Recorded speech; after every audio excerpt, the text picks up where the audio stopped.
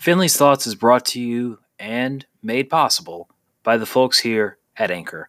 They don't pay us to say this, we just say it for ourselves. They are free, easy, and able to get your podcast out there to the largest number of people possible. It's really cool that they do this. It's really cool that this service is out there, and it's the reason why we can bring you Season 3, Running the Gauntlet of Finley's Thoughts.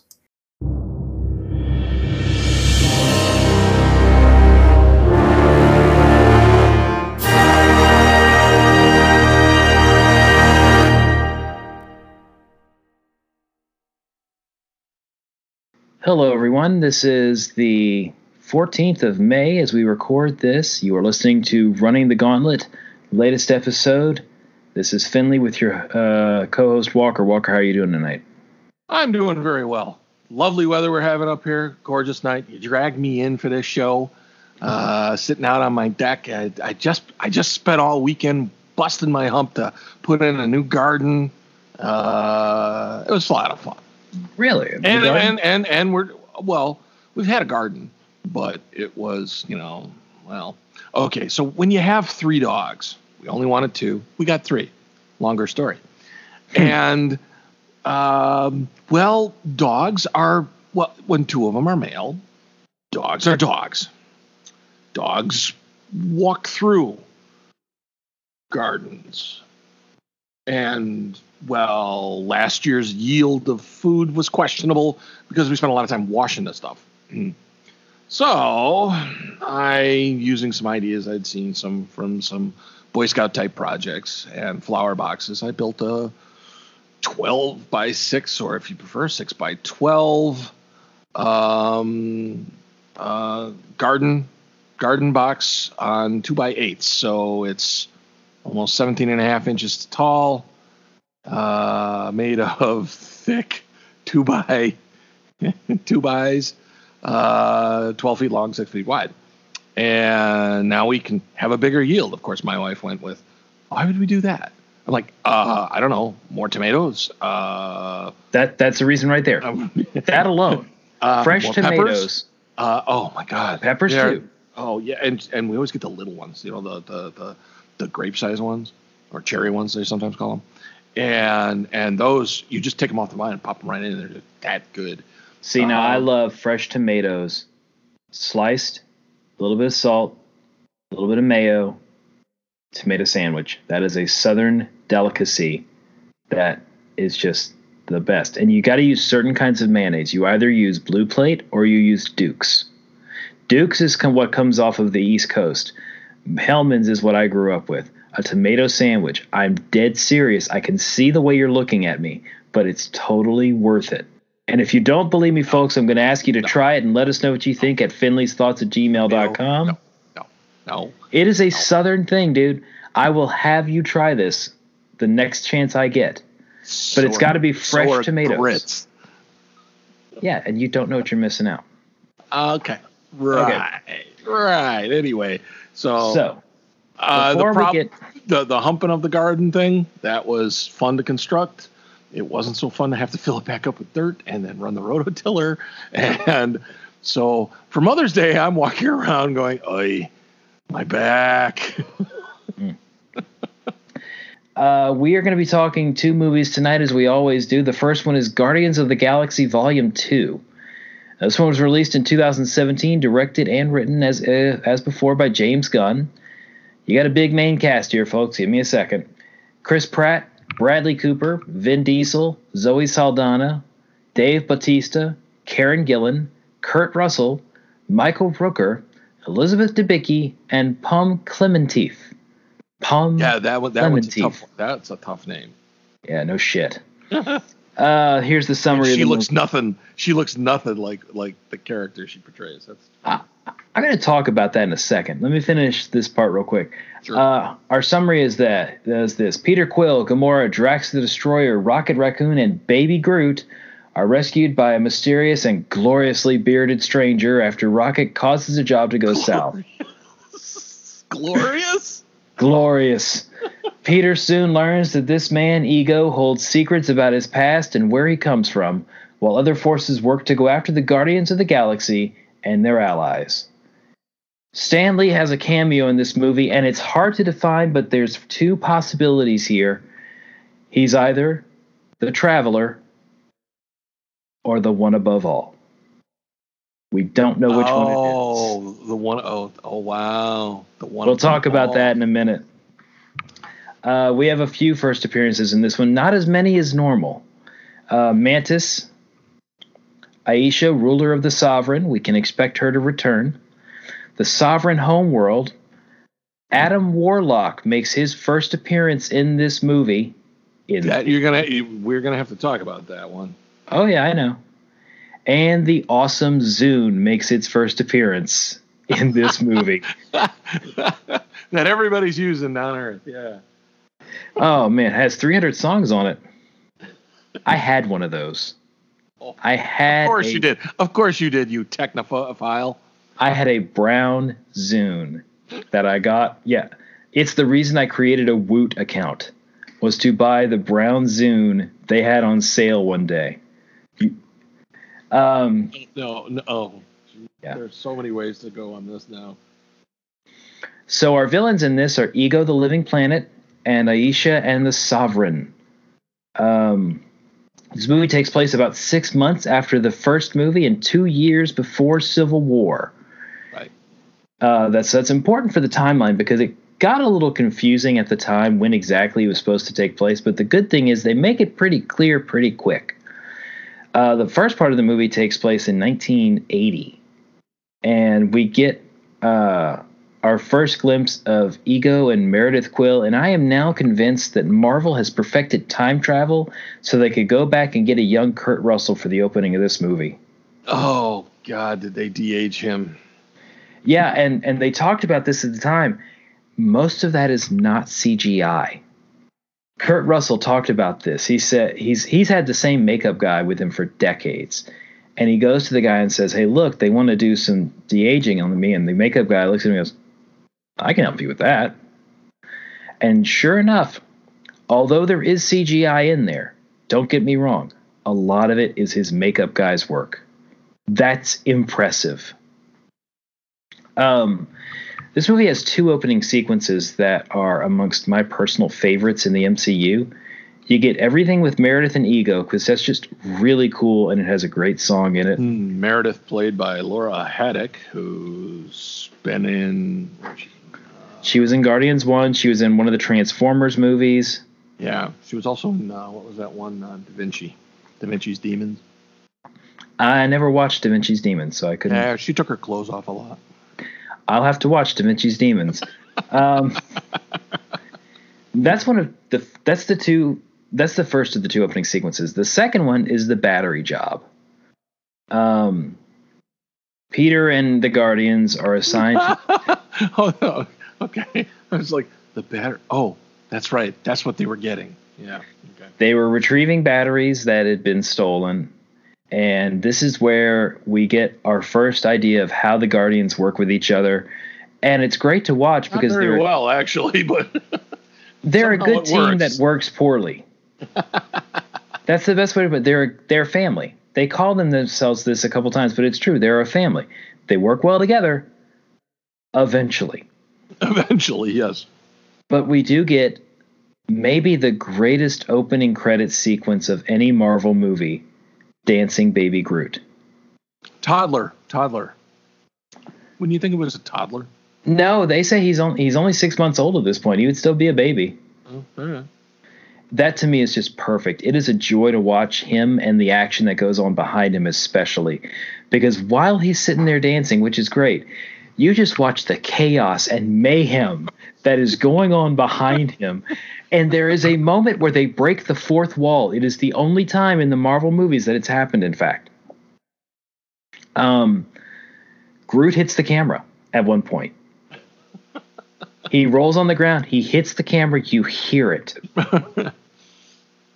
I was more impacted by the in the background. You see Quill flying by, kind of out of control.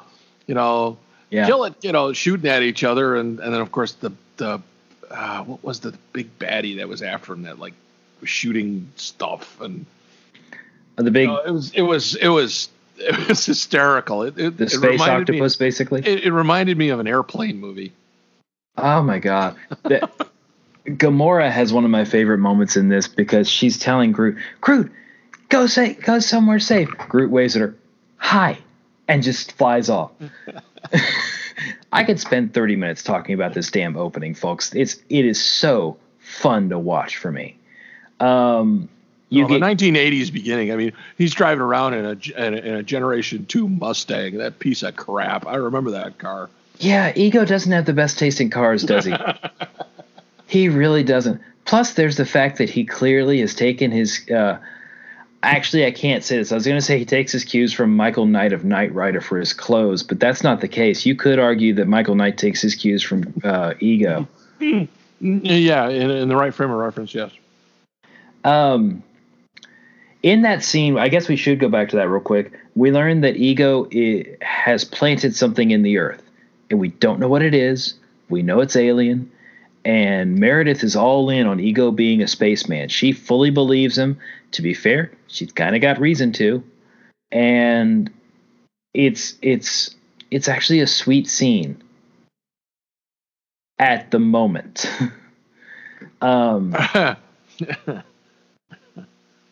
Yes, my what did he call her? Butterfly? No, my water lily. Water lily. Yeah. Yeah. It feels like it's a cheesy 80s love term. 80s, yes, definitely. It was definitely a cheesy 80s. Oh, Ego is my favorite thing about Ego is the fact that he is so stuck in the 1980s period of time that he was with Meredith. And so totally stuck in there. You see that later on. But great villain, great stuff we see come out later. The movie, of course, has one of the best soundtracks in modern movies, and we'll talk about that later on. But let's move on from there. We get to the point where the Guardians defeat this big giant space octopus. Drax gets his way out of the inside. It looks like a second birth. Oh my God, it's horrible looking. They go and they meet the Sovereign, and the Sovereign are very clearly just pricks. Just a race of pricks. Big time Goldie pricks. Yeah, and this actually leads to my biggest complaint about the movie. Not only are they one note, but they're a plot that could have pretty much been dropped early on. Like, okay, if you've seen the movie, you know this, but Rocket steals batteries from them, and stealing from them is this huge offense. So they send their ships after him and the Guardians. The Guardians kind of start to get away, but they're about to be killed, and Ego comes flying in on his egg spaceship and riding it like he's Aquaman on riding it like Silver Surfer. Okay, yeah, that one works better, staying in the right universe. Which leads to a great moment later on when Rocket's trying to describe him. He's really small. Really small. Yeah. And honestly, had they stopped that story there, I would feel much better about this movie as a whole. As it is, I love this movie, but the big complaint I have about it is that there's just one too many stories in it. And the Sovereign is something that comes back later 3 times. And honestly, the reason they're there is something that Marvel does a lot, and that's this isn't for this movie, it's for the movie 3 movies from now. They are there solely to introduce the concept of Adam Warlock. Yeah, okay. Based on the ending, yes. I thought it was just, getting back at somebody over the top. They practically throw the entire Planetary Defense Force at them. Just because they stole a little itty-bitty battery. Yeah. Now, I will say this. I love the fact that the Sovereign Space Fleet Command is a giant arcade. That is funny to me. Looked like something out of Tron, actually. It does. It does. And, you get stuff There's a movie I want to review. Oh. What?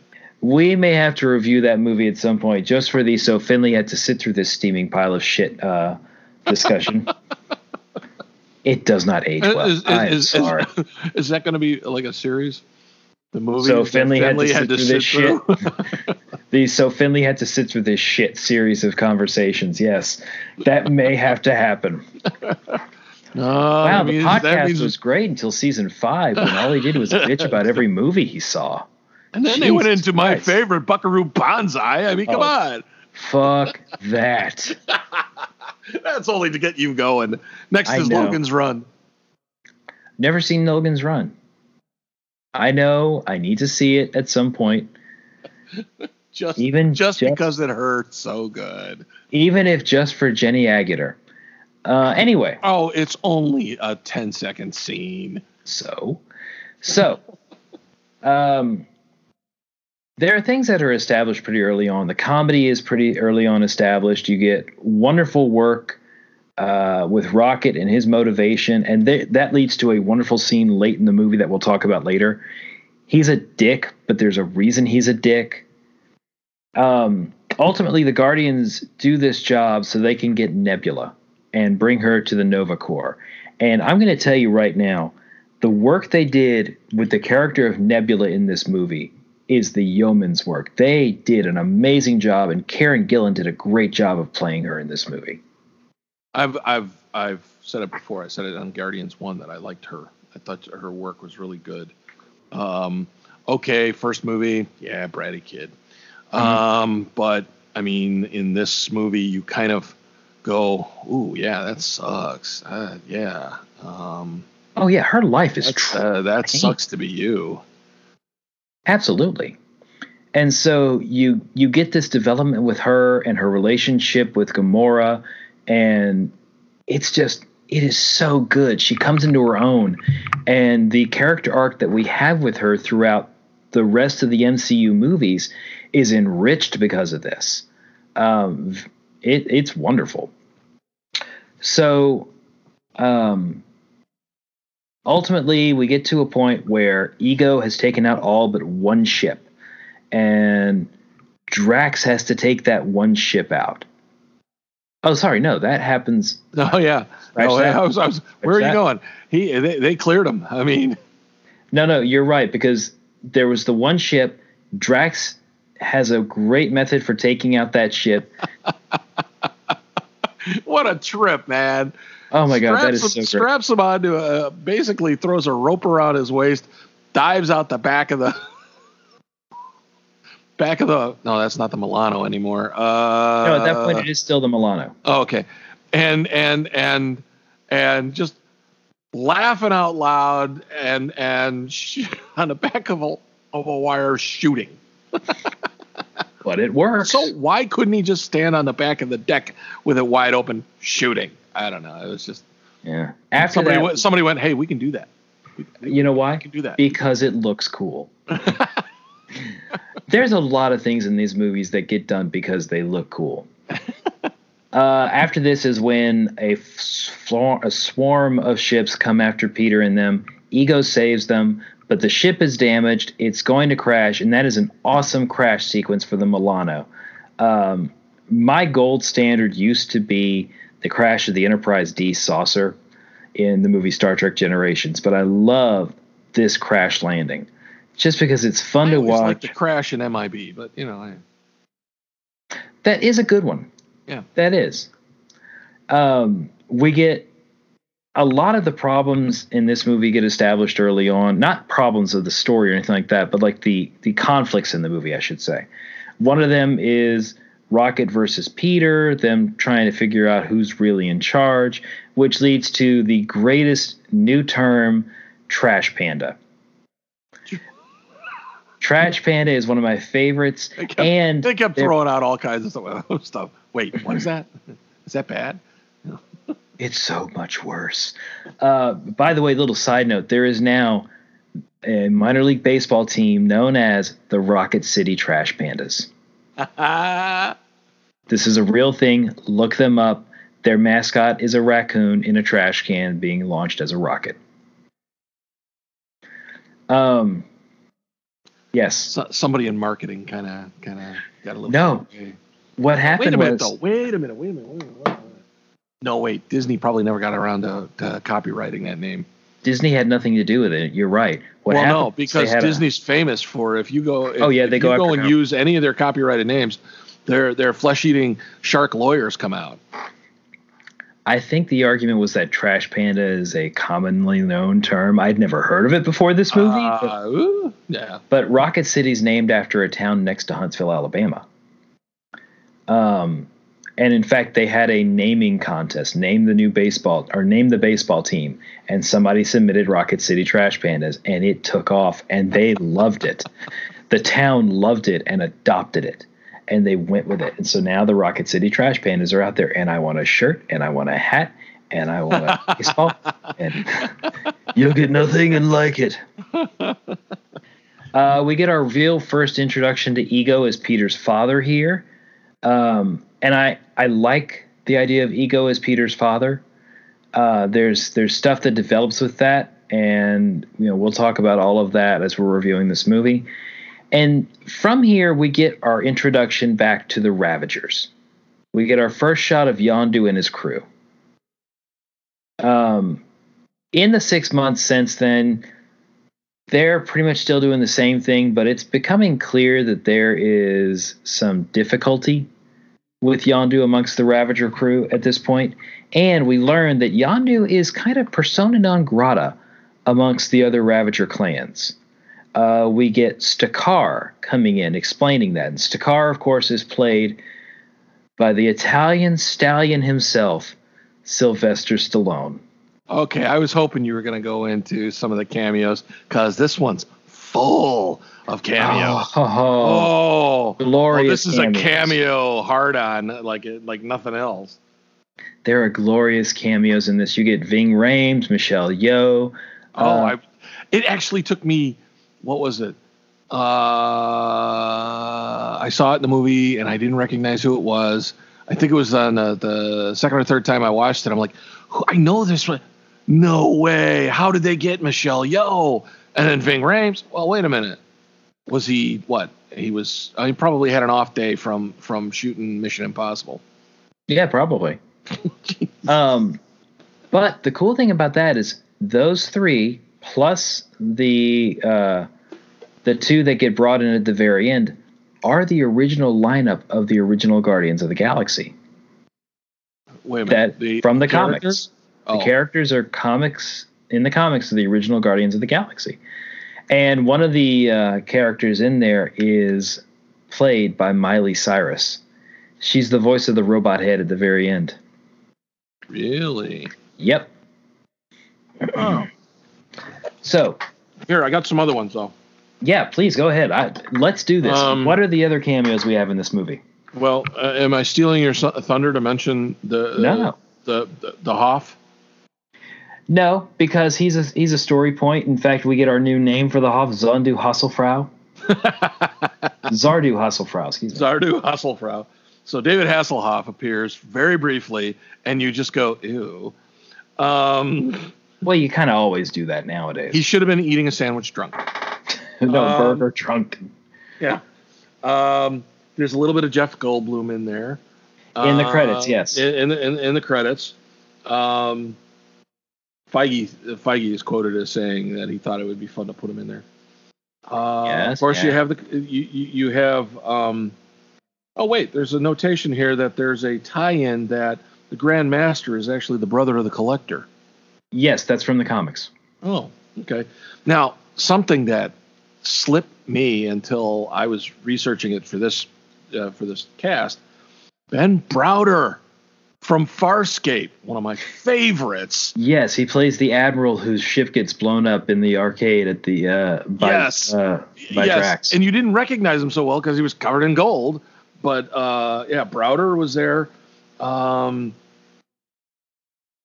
Let's see.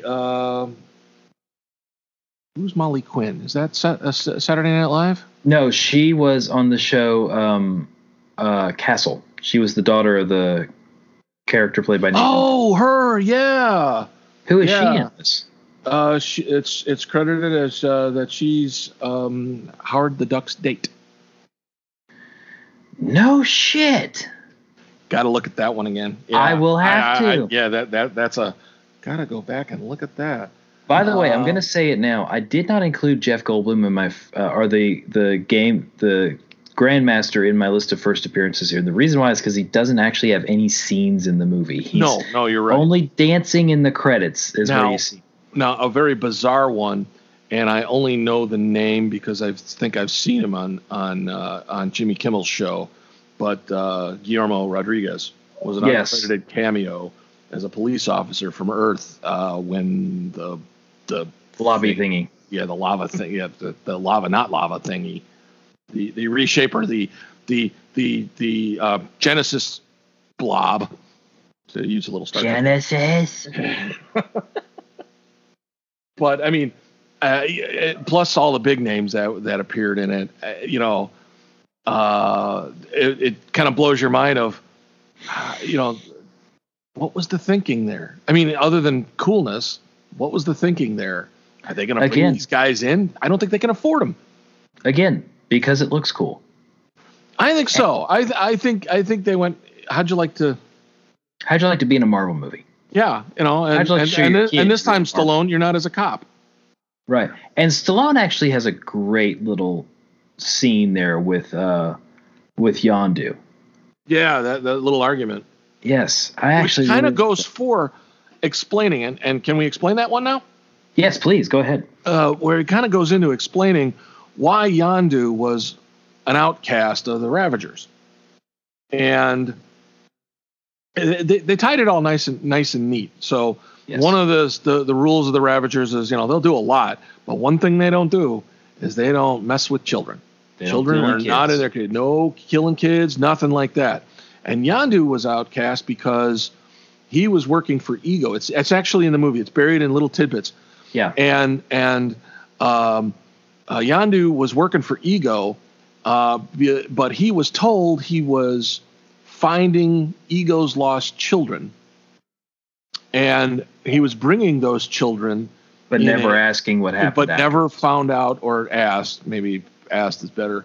What was happening, and you find out later that Yondu figured out around the time that he grabbed Quill, figured out that these kids he was taking to him weren't coming back, weren't found again, and put two and two together, and so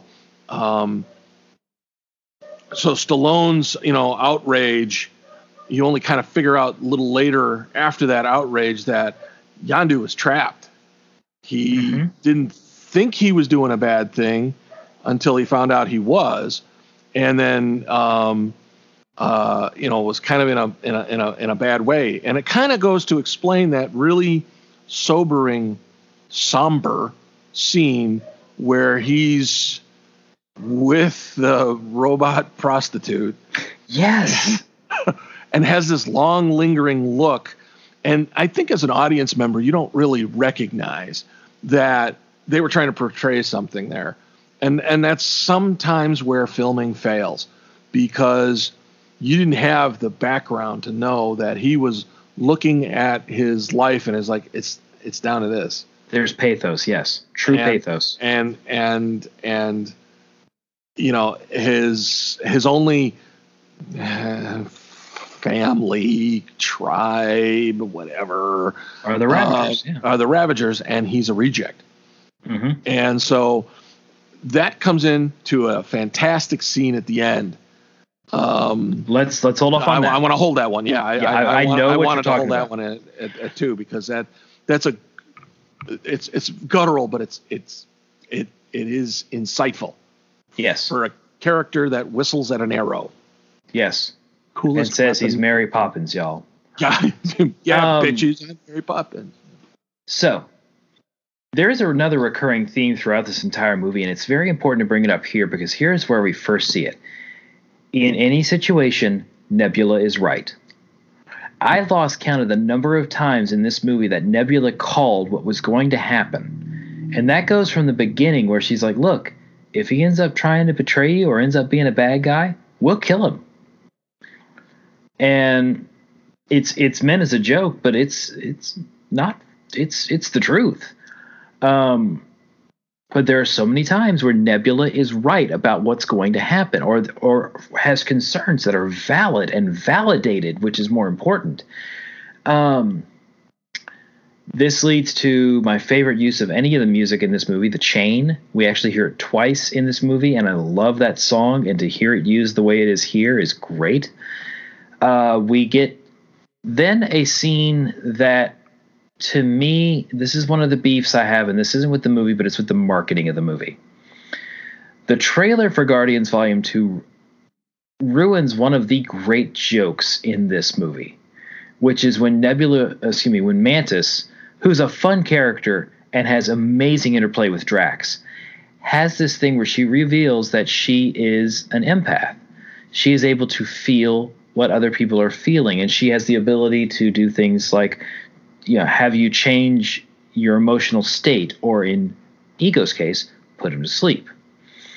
But there's this moment where she reads Peter and says, "You have love, this deep, abiding love." And Peter's trying to play it off. She goes, "No, it's true romantic, sexual love for her."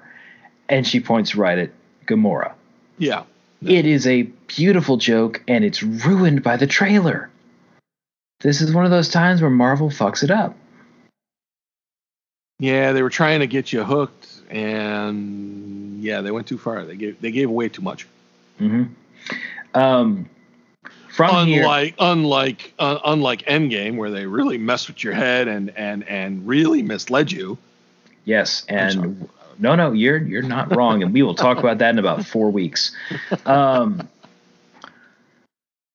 there, we learn when we were back with Yondu that Aisha has declared a bounty on the Guardians. She wants them dead, but she wants them for herself. And this leads to the Ravager attack on the Milano and the Southern Night sequence, which is just fun. Rocket fucks with the Ravagers, ultimately gets captured. That was a great bit of inventiveness. Mm-hmm. As he's humming, beats the shit out of them all, but does get captured. Yondu reveals that he is not going to bring the Guardians to Aisha, and in the moment, rightfully gets called out by Kraglin. Now, Kraglin's his first mate. He's the guy who's been with him for the longest at this point, and he's like, look. And also James Gunn's brother. Yes, Sean Gunn, who is also the mocap actor for Rocket. Really? Yes. He's the motion capture? He's the motion capture stand-in for Rocket Raccoon. Must have come cheap. Brother. Man. Yeah. I need a guy. I got a brother who doesn't have a job. Okay. Yeah. Well, he's the Ted Raimi of the MCU. Let's be honest. Hires all of his buddies and brothers and sisters.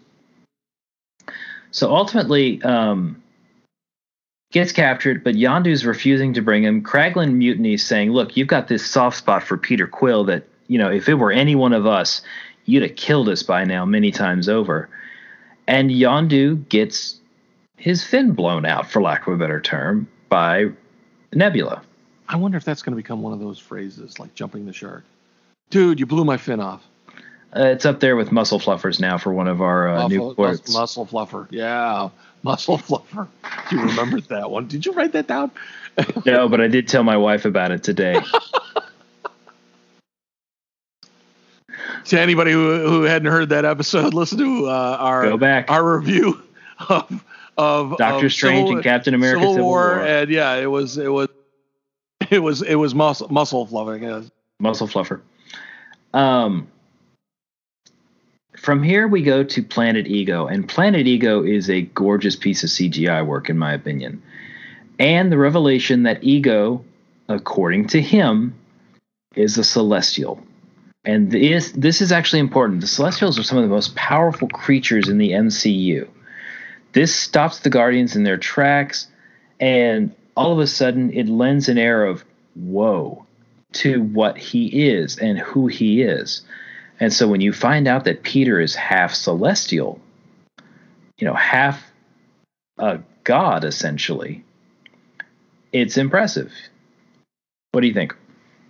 Well, yeah. It immediately, as soon as you kind of learn that one, you go back to, so that's how he held an Infinity Stone. The what was that? The Power Stone. He needed help though. Yeah, even with that, he needed help. Yeah, but don't you find it a little too easy that he caught on to the use of his power with ego a little fast? I mean, I know they were trying to move the movie along, but really? So here's my thing about that, and you're asking a great question. I don't have as much of a problem with it because this is his first exposure to the source of his power. Though it did lead to a kind of cool scene where, he's having a catch. Okay, now mind you, it's an energy ball that probably would have fried any one of us, but Yeah. And this actually, there is a slow burn revelation of what Ego's plan is ultimately, and that works wonderfully to me. And it starts the moment you know his plan is truly going into effect is that exact sequence.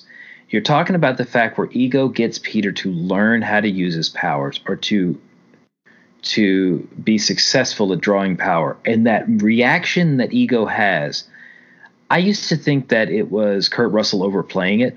But no, that's when the wheels begin to turn because he says, finally, after everything I've done, this is actually working. But here's the other thing about that scene.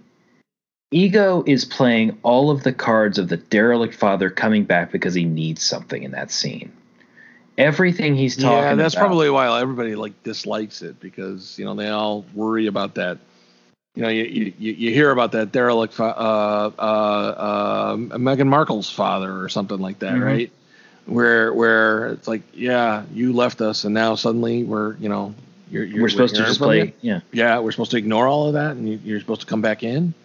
And it is to the story's credit that they give us something to distract from that a little bit.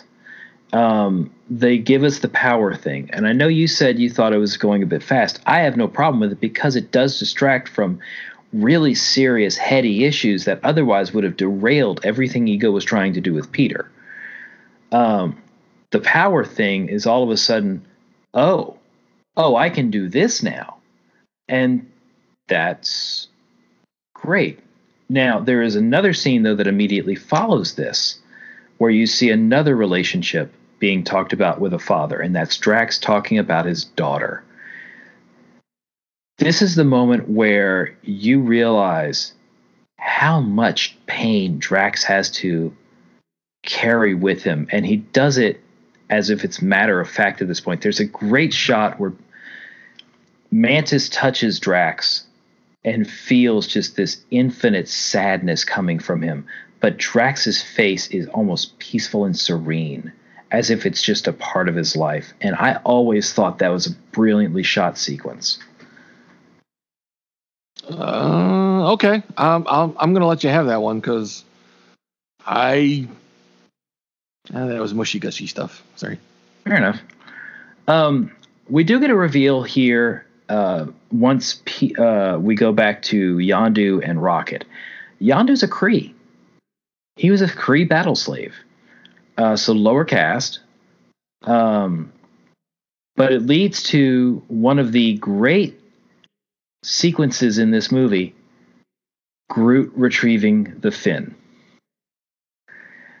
You get all of this stuff where Groot has to go get stuff, and he keeps messing up, and he recovers a fake eye. He brings an eyeball. He brings a toe. Is there like some kind of fridge where y'all keep toes? Toes? No. Where did he get it? Which leads to, can we never talk about this again? All right.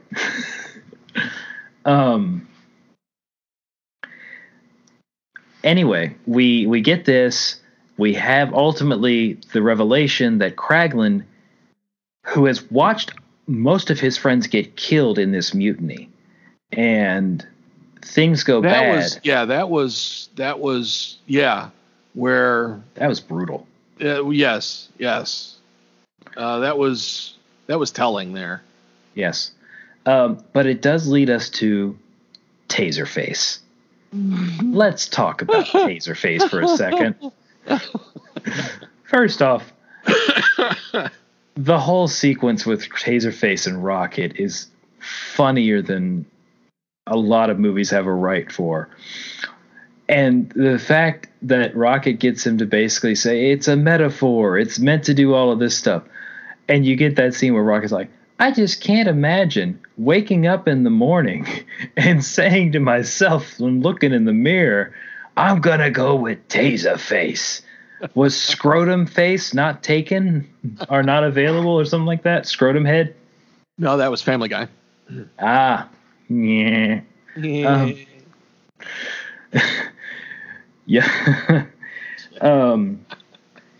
Kraglin comes back to Yondu, says, look, I didn't expect for it to go like this. I didn't think they were going to mutiny, and I've lost so many friends.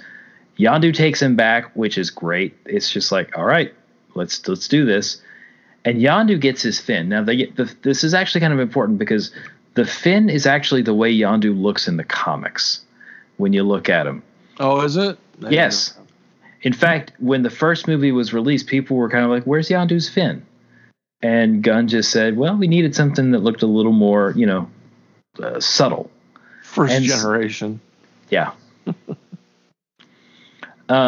They escape, blowing up the ship and killing all the Ravagers, which come a little bit closer. It's my wife's favorite sequence in this movie. I'm not even kidding. The killing of the Ravagers is what we're talking about here, in case you don't know. And Yondu uses his arrow and just wipes out all of the mutinous Ravagers, kills them all. It's actually kind of funny, and there's some great shots in it. Groot gets his revenge on a couple of people. The ones that were harassing him, that had him all caged up, yeah. And you just see this glee of Rocket, Groot, and Yondu as they're getting revenge on all the people that went after them. And then eventually blow up the ship with Taserface on it. Right. They escape, and we get one of the trippiest shots, which is the 700 jumps shots.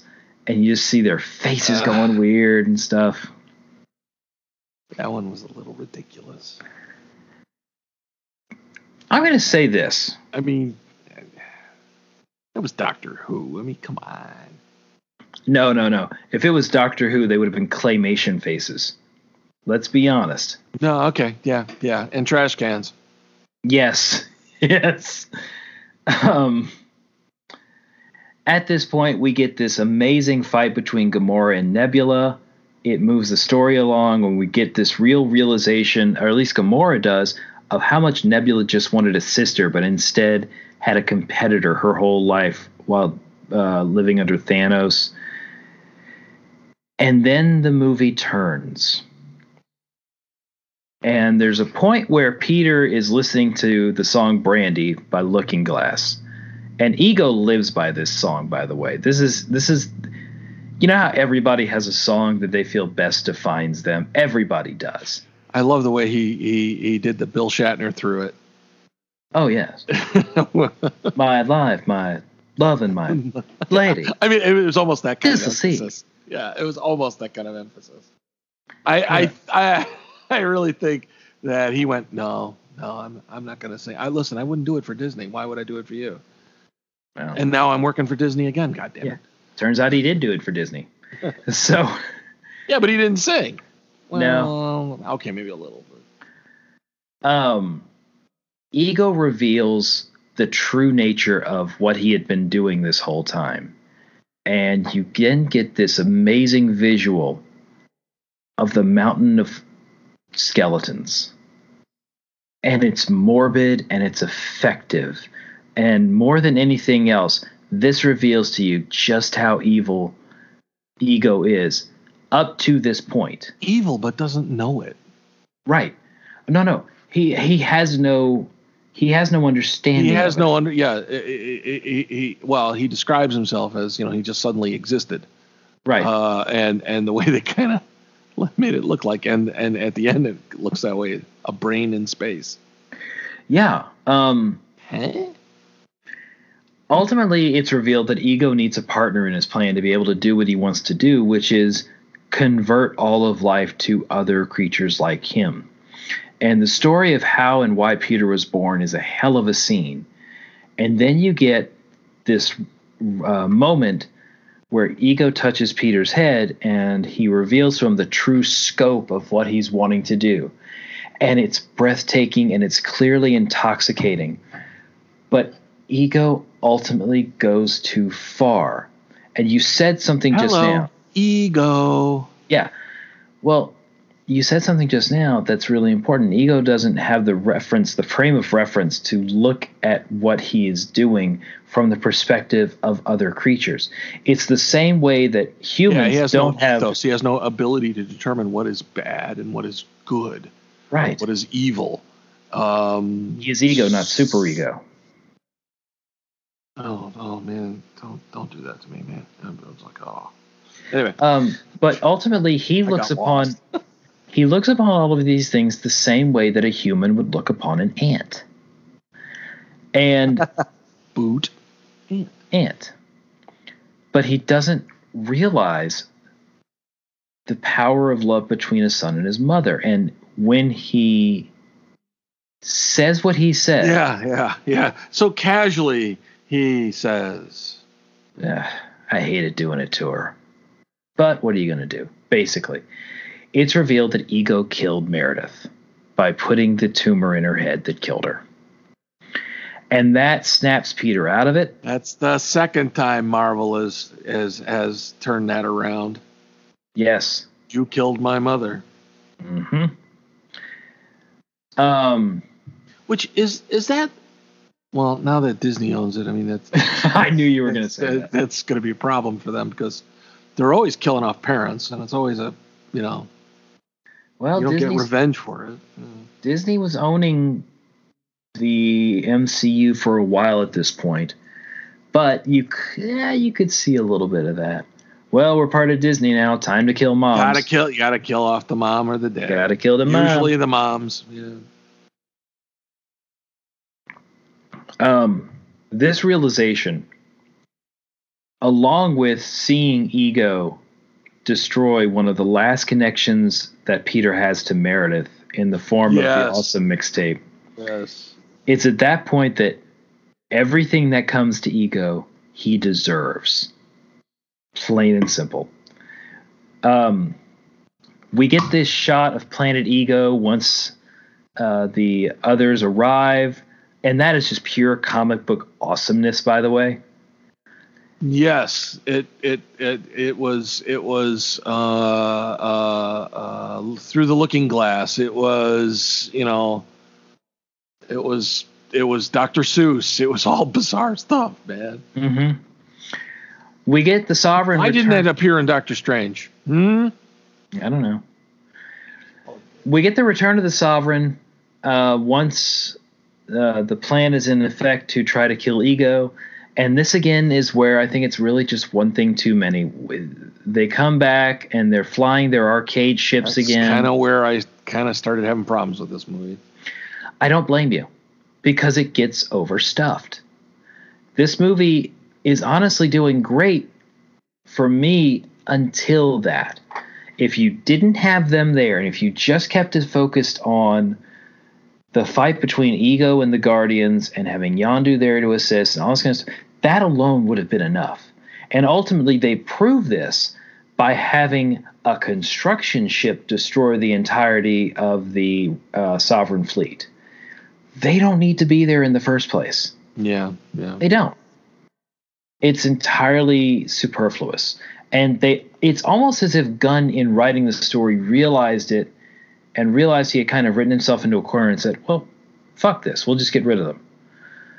Like there had been this declaration from Marvel Production that, look, we need to introduce Adam Warlock in here. You need to have the Sovereign in here. All right, fine. Well, I'm getting rid of them as soon as I can. And we don't want to leave. Though I didn't find anything about it like we did with Civil War, that there was a lot of corporate interference. I didn't find any of that. No, I don't think there would be. Gunn's pretty good about keeping independent. Okay, all right. I thought you were going to say something else, because there's a little controversy after this movie. Well, yes, a little bit, but thankfully it died down pretty well. Ultimately, what happens? It did. Ultimately, what happens is the Guardians have their battle with Ego. Peter realizes his full potential in terms of power, just in time to lose it because they end up killing Ego, which kills Peter's tie to his power. Before this, he was considered immortal. Now he is a normal human being. And then begins the insane battle that we saw at the beginning. Yeah. Have you got Scotch tape? Why does Rocket know what Scotch tape is?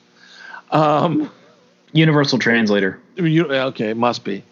And then you hear, I know I'm getting a little ahead of myself, but you hear all these great one-liners, and well, I'll go ask. Mm-hmm. Gamora, have you got any Scotch tape? Ow. Scotch tape. Ah! No, nobody's got any Scotch tape.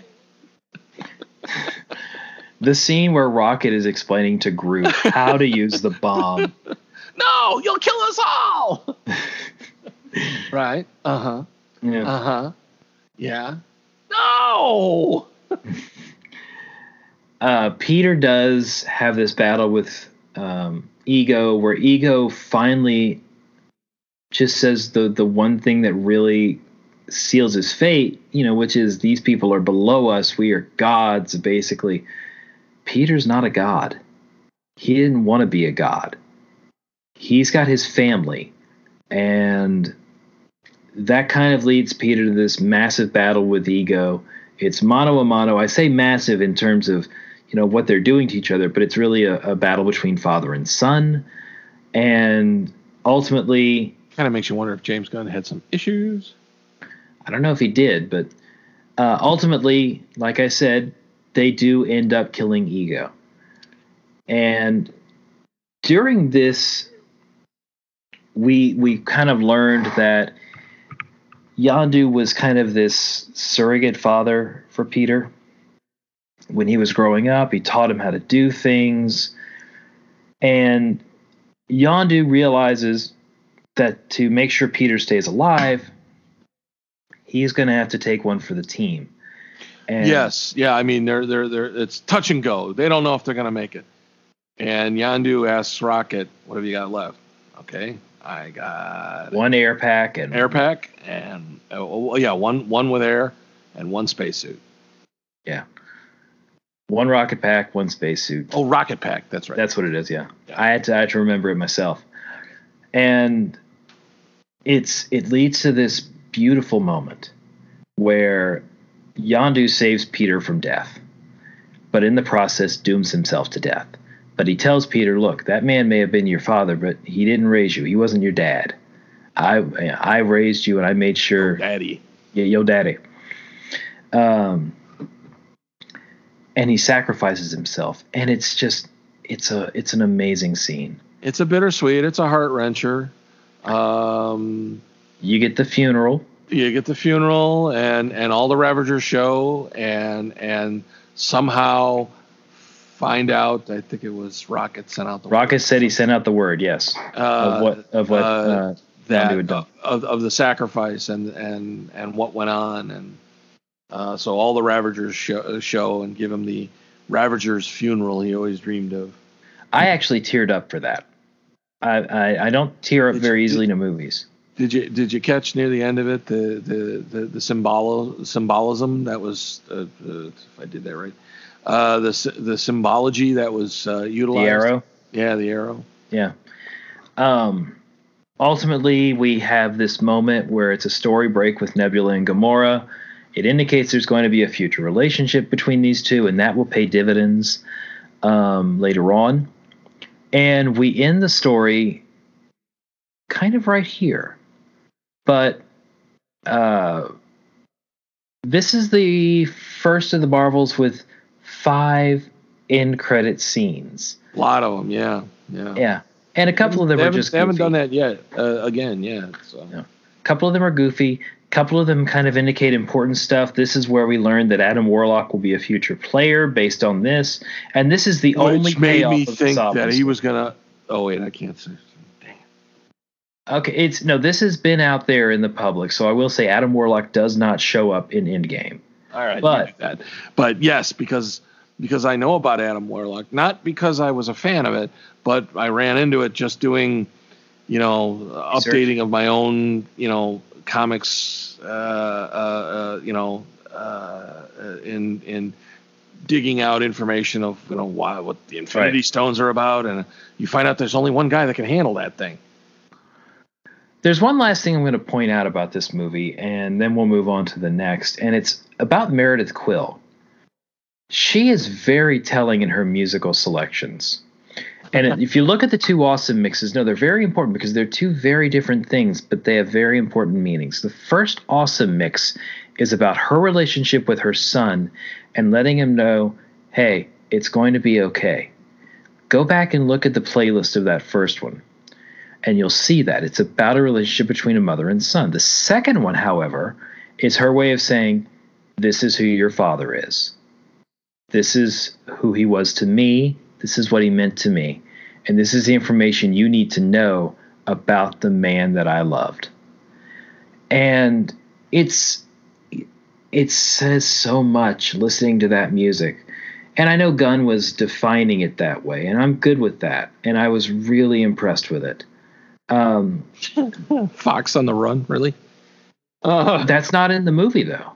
It's only in the trailer. Yeah, that's true.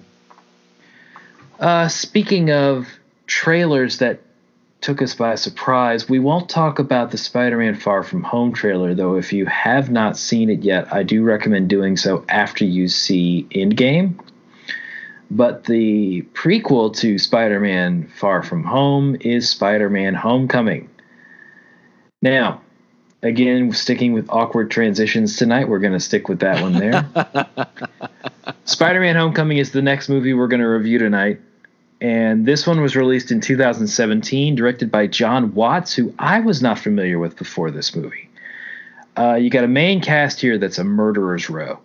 You got Tom Holland, Michael Keaton, Robert Downey Jr., Marissa Tomei, Jon Favreau, Zendaya Coleman, Laura Harrier, and Jacob Batalon. Now, a couple of those names you may not know, but they're also responsible for some of the best characters in this movie. So, following his adventures in Germany, Peter Parker is eager to impress as the Amazing Spider-Man under the tutelage of Tony Stark and Happy Hogan. That's a lot of alliteration in that first sentence. You might want to mention out what about Berlin he was doing. We'll talk about that. Oh, all right. Peter juggles his hero duties with the pressures of teen life while a challenge arises in the form of the Vulture. Stan Lee does have a cameo as Gary the neighborhood guy. One of the sweetest roles, too, I thought. Oh, yeah, it's nice. And it was so New York neighborhood, One of the few that's named, too. He's almost never named. Right. Now, we get a lot of first appearances in this movie. The big one to me is Ned Leeds. Ned is Peter's friend, and he's played by Jacob Batalon. The guy in the chair. Michelle Jones, or MJ. Yeah. That one caught me off guard. I didn't see that one coming. I didn't. No, but it's great when it does, doesn't it? It's a great subversion. Yeah, when no, just call me MJ. Yeah. Her? Flash Thompson, which is another great She's subversion. not a redhead. Oh, wait, I'm used to the comics. Yeah. Flash Thompson, also a subversion of the character. Adrian Toomes. Yeah. Oh, sorry. Yeah. Adrian Toomes, also known as the Vulture. Liz Toomes, his daughter, although I don't know that we're going to see her again in the future. Aaron Davis, the Prowler. She's got a lot of... Well... Go ahead. Yeah, we'll come back. Yeah, I want to talk about Liz because there's a lot to say about her to me. Aaron Davis, the Prowler, makes his first appearance here. We may see him in the future, as well as Aaron's nephew, who gets mentioned, Miles Morales. Yes. And it's a throwaway mention too. It's just yes, it is. Quickie. Matt Gargan gets first appearance in here, the Scorpion. Karen makes her first appearance in here. That is the AI for the spider suit. Oh, yeah. Suit girl. No. Yes. Suit lady. Suit lady. Yeah. Midtown Tech School gets its first place here, and we get our first shot of the Iron Spider suit. You also get, that's they didn't call it that, but yeah. How Tyne Daly got involved with this? I mean, she was an aunt of somebody? Quick cameo. Yeah. Jump in real quick, go out, get to say you were in a Marvel movie. You get to say you're a Marvel movie, maybe work at scale. Yeah. Probably so. The villain in this is Adrian Toomes, known as the Vulture. And first thing we'll do is we'll talk about, I think this movie has some of the best openings in any of the Marvel movies. You get Michael Keaton with that great masterclass performance in this. He is so damn good in this movie. And he really brushed up his blue collar accents. Yes. He brought it out because I'm guessing, because I was thinking it. He was going to go with, I'm going to make sure nobody's going to expect me to say I'm Batman. Right. No, he's blue collar. And I mean, he's got the accent down great. He's all about the construction and he's actually a helpful guy, but he's also, he's a rigid businessman. Mm-hmm. And he's a risk taker, as is evident. Very how much he so. Damn near loses his business. Well, actually, I think he did. Well, and that's the thing. I wrote about that Toomes is an average guy who gets completely screwed up front. Totally screwed by Stark. And that first scene tells us, really, this isn't going to be your average Spider-Man movie, and he's not going to be your average Spider-Man over-the-top villain. This guy feels grounded. He feels down to earth. He happens to know a couple of guys that are really, really smart, and he's got access to all of this material that's really, really powerful, and that leads him to become a criminal. What was the smart guy's name? Abe? No. I forget his name.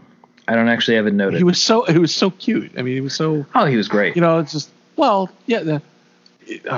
Or whatever. Well, no, there's a scene, and you're not there yet. I wanted to go into the finding the right equipment scene. Mm-hmm. Maybe you know what I'm talking about, but anyway, go. I will also say this: Vulture looks badass. Yes, and it's never really called Vulture. No, not once. And it's just all of us who were Spider-Man fans recognized it immediately. But this is a badass. I mean, almost the same. Well, no, it's not the same technology as one of the Iron Man suits, but I mean, wow. I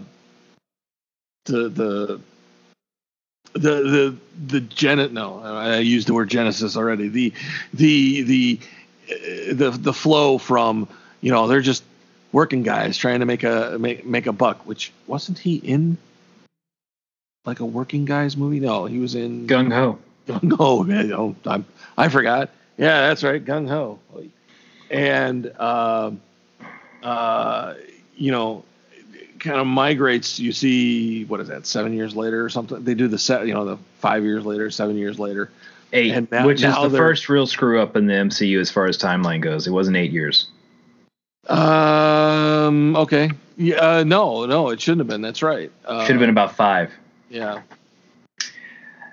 Adrian Toomes is overly ambitious, and that's what gets him in trouble every time. It's what leads him into a life of crime, and he's good at it, but he gets too ambitious. He's never... Let me rephrase. He is a criminal, but he's rarely a villain. And I'll explain what I mean by that later. But keep that in the back of your mind, that he is definitely a criminal, but I can't call him a villain at this point in the movie. From there, we get the second greatest Marvel Studios opening the use of the 60s Spider-Man theme. Oh my God, I was grinning like an idiot. Just an absolute idiot. Spider-Man. I love the use of that. Now here I am. I'm singing along with it. My kid's next to me going, Spider Pig, Spider Pig, because that's what he knows. Whatever Spider Pig can. But the thing that made me grin even more was Peter Parker's home movie.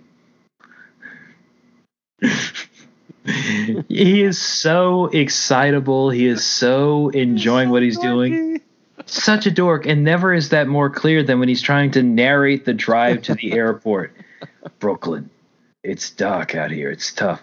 And Happy Hogan's in the front like, what are you doing? Are you taping this? You know you can't keep that tape. We're going to wipe that phone. I love the fact that Happy's pretty much there to kind of bust his balls through the whole movie. But this also goes along with another job of Happy Hogan that didn't quite work out. Yes. Yes. You hit the nail on the head. Happy cannot find a job. He can't hold a job. I mean, this is just he's lucky. But he's good at driving. Big buddy. He's good at driving, and he's lucky he's got a buddy in Tony Stark. You get a couple different angles of the Berlin fight. I love the fact that he had no idea he was getting the suit till he got there. Right. I love when better than that. It's like, wait, I've got more. Wait, this room is bigger than I thought it was. Wait, this is my room. Yes, that is Tom Holland plays Peter Parker as a teenager, as a 15-year-old kid, so well. I gotta say, I was excited about that part of it. Because of, I mean, I didn't want to see this movie. I was like, another Spider-Man? Oh, come on, you're killing me. My wife now was the in same the third generation, and by just happenstance, I had to sit through the movie, and it was terrible. It was on a projection screen. The sound was awful, and I watched the movie and I went, okay, I'm gonna go home and watch this now on a real television. Mm-hmm. Because while it was crappy. Wow. Now, that's not to say I didn't have my problems. I do not like the whole teenage angst shit. I thought they did that perfectly. It's freaking high school, man. I already did that. I don't want to review that. Well, admittedly, for us, we have a little bit of distance from it. And, I'm 25 years from high school. Yeah, You're a little longer than that, but... yeah, you dope. You're the girl's interested in you. You didn't figure that out? Come on. Well, okay. Now, to be fair, average teenager's not going to be able to figure that out necessarily.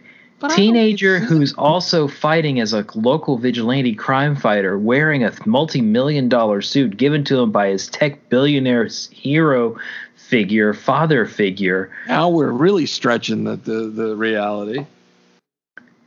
I think it's okay that he missed that the girl liked him, is all I'm saying. But he does have that partner in crime who's there to bust his balls and be excited about everything, Ned.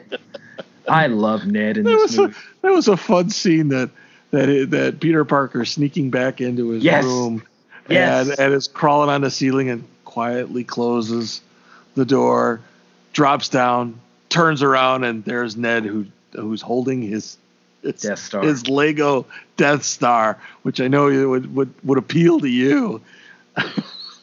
Drops that motherfucker right there. Fans. Finley's a huge Lego. I am not a huge Lego guy. I've got a few Lego things. They're pop culture stuff. Shut it. Right, the guy who details building his Ghostbusters set of Legos. That thing was $400. You're damn right I detailed it. Okay, I may have just defeated my own argument. Yeah.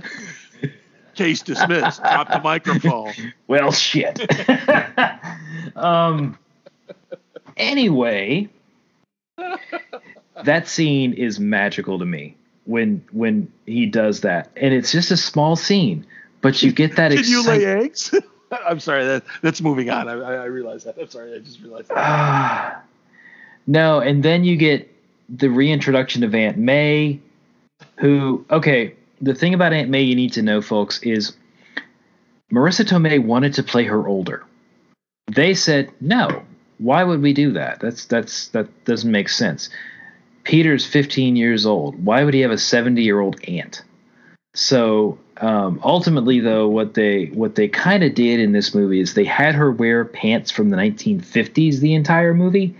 She's always wearing these pants that go up to about 3 inches below her chest, and it's my grandmother. Not flattering for an Oscar winner. Not flattering for an Oscar winner in her 40s, no. And my grandmother would wear these things. She died at 84, and she was wearing those kind of clothes till the end. Marissa Tomei should not be wearing this, but I love the fact that everybody's trying to hit on May. And there's okay, so yes, the return, Tony Stark is taking him home. Peter, yeah. And we better do something. Yeah, put up the video. Yeah, we gotta justify. Hey, we had a great time at the seminar in Berlin. Blah blah blah blah blah blah. And in the meantime, he's like, she's hot, right? I mean, she's it's not creepy or anything, is it? Yeah. Something we get early on in this movie is we get to see. That's not a hug. I'm opening the door to get you out of my car. Yes. I like that. We get a lot of shots of what Peter does. There's that opening battle stuff that's great, but I love the fact that we get to see the friendly neighborhood Spider-Man aspect of Spider-Man. We get to see him on his routine, going out, helping people on the street, gets a free churro from somebody. What did he call the bicycle thief? It was like,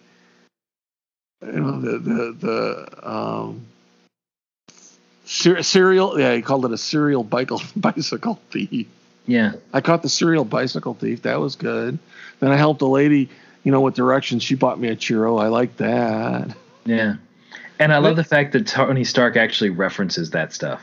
Yeah, and that's the thing, because you kind of get the feeling while he's leaving these messages for Tony Stark, Tony Stark told him up front, Happy Hogan is your contact man.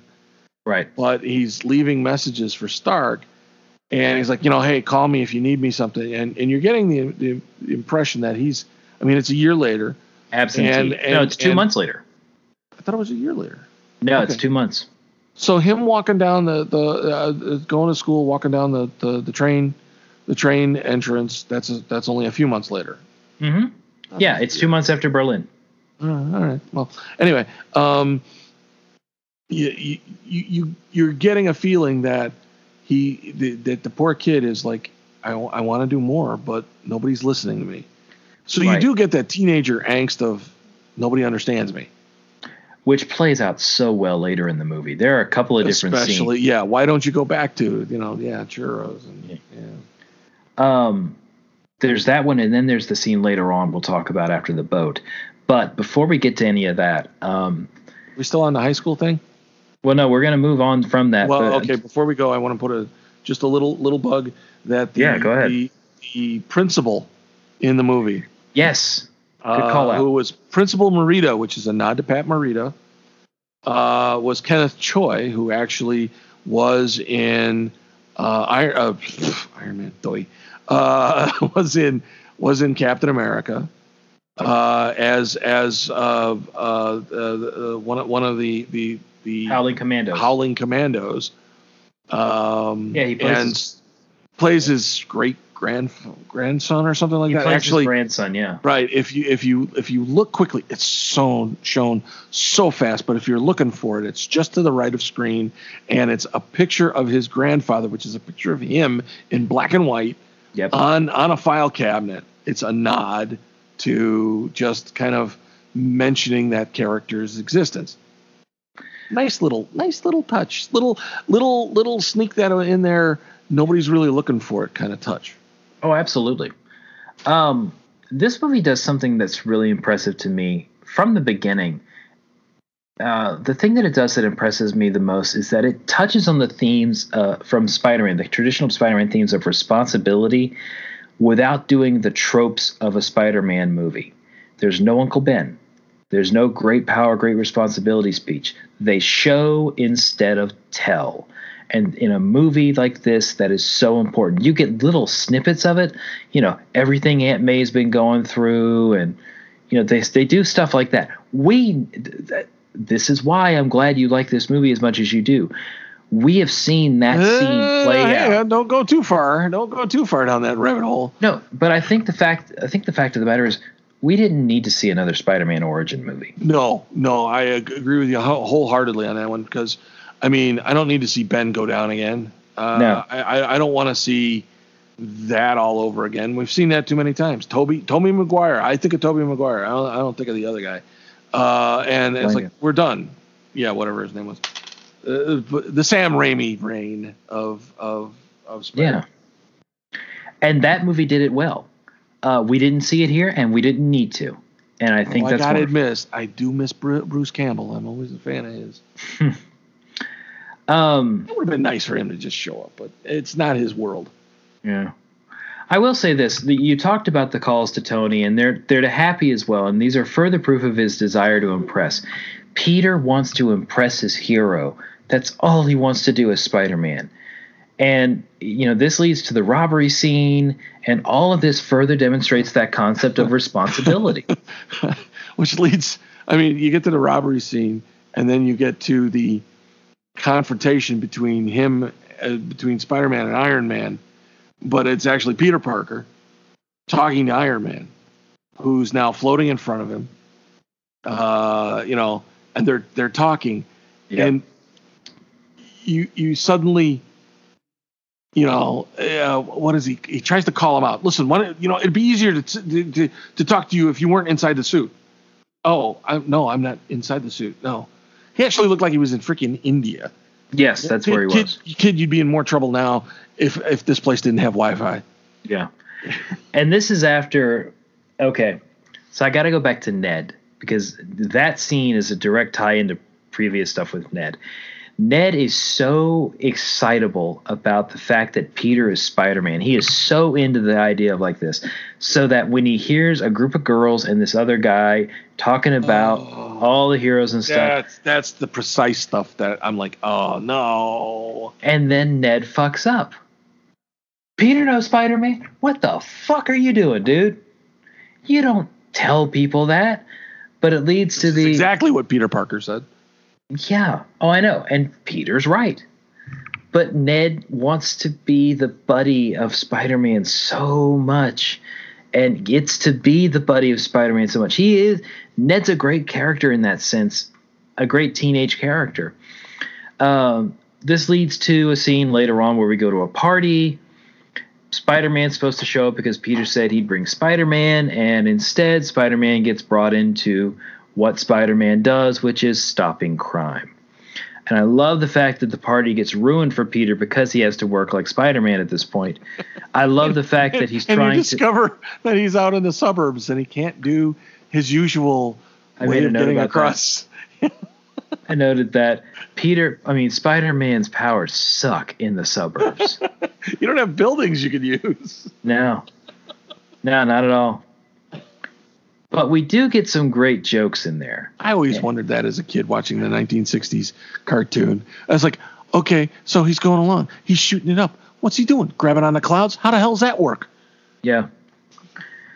But we do have the fight. We do have the scene with Iron Man where Iron Man rescues him after Toomes nearly kills Peter. We do learn that the suit is even more powerful than we thought. The Spider-Man suit. Yes. And ultimately... It's under the training wheels protocol. Yes. Ultimately, we get to a point where Ned and Peter are able to track the bad guys. And that's great. I love the fact that you just get these cut scenes of Ned's watching this and, okay, they're going here. Oh, they're going here. And then you get that beautiful shot of Ned in the mask. That is one of the funniest visuals in this whole movie. Do you have the mask on? No. And then he's just sitting there in the mask. Before this, there is a scene that happens that I want to talk about real quick. And it's a scene where Shocker, the first Shocker, says, he's clearly not a team player. Toomes tries to fire him, and he says, well, do you really want me out there? And Yeah. Toombs This is the scene I was referencing. Yeah, you're right. Toombs grabs what he thinks is one weapon, and it turns out to be something else, and ends up killing him.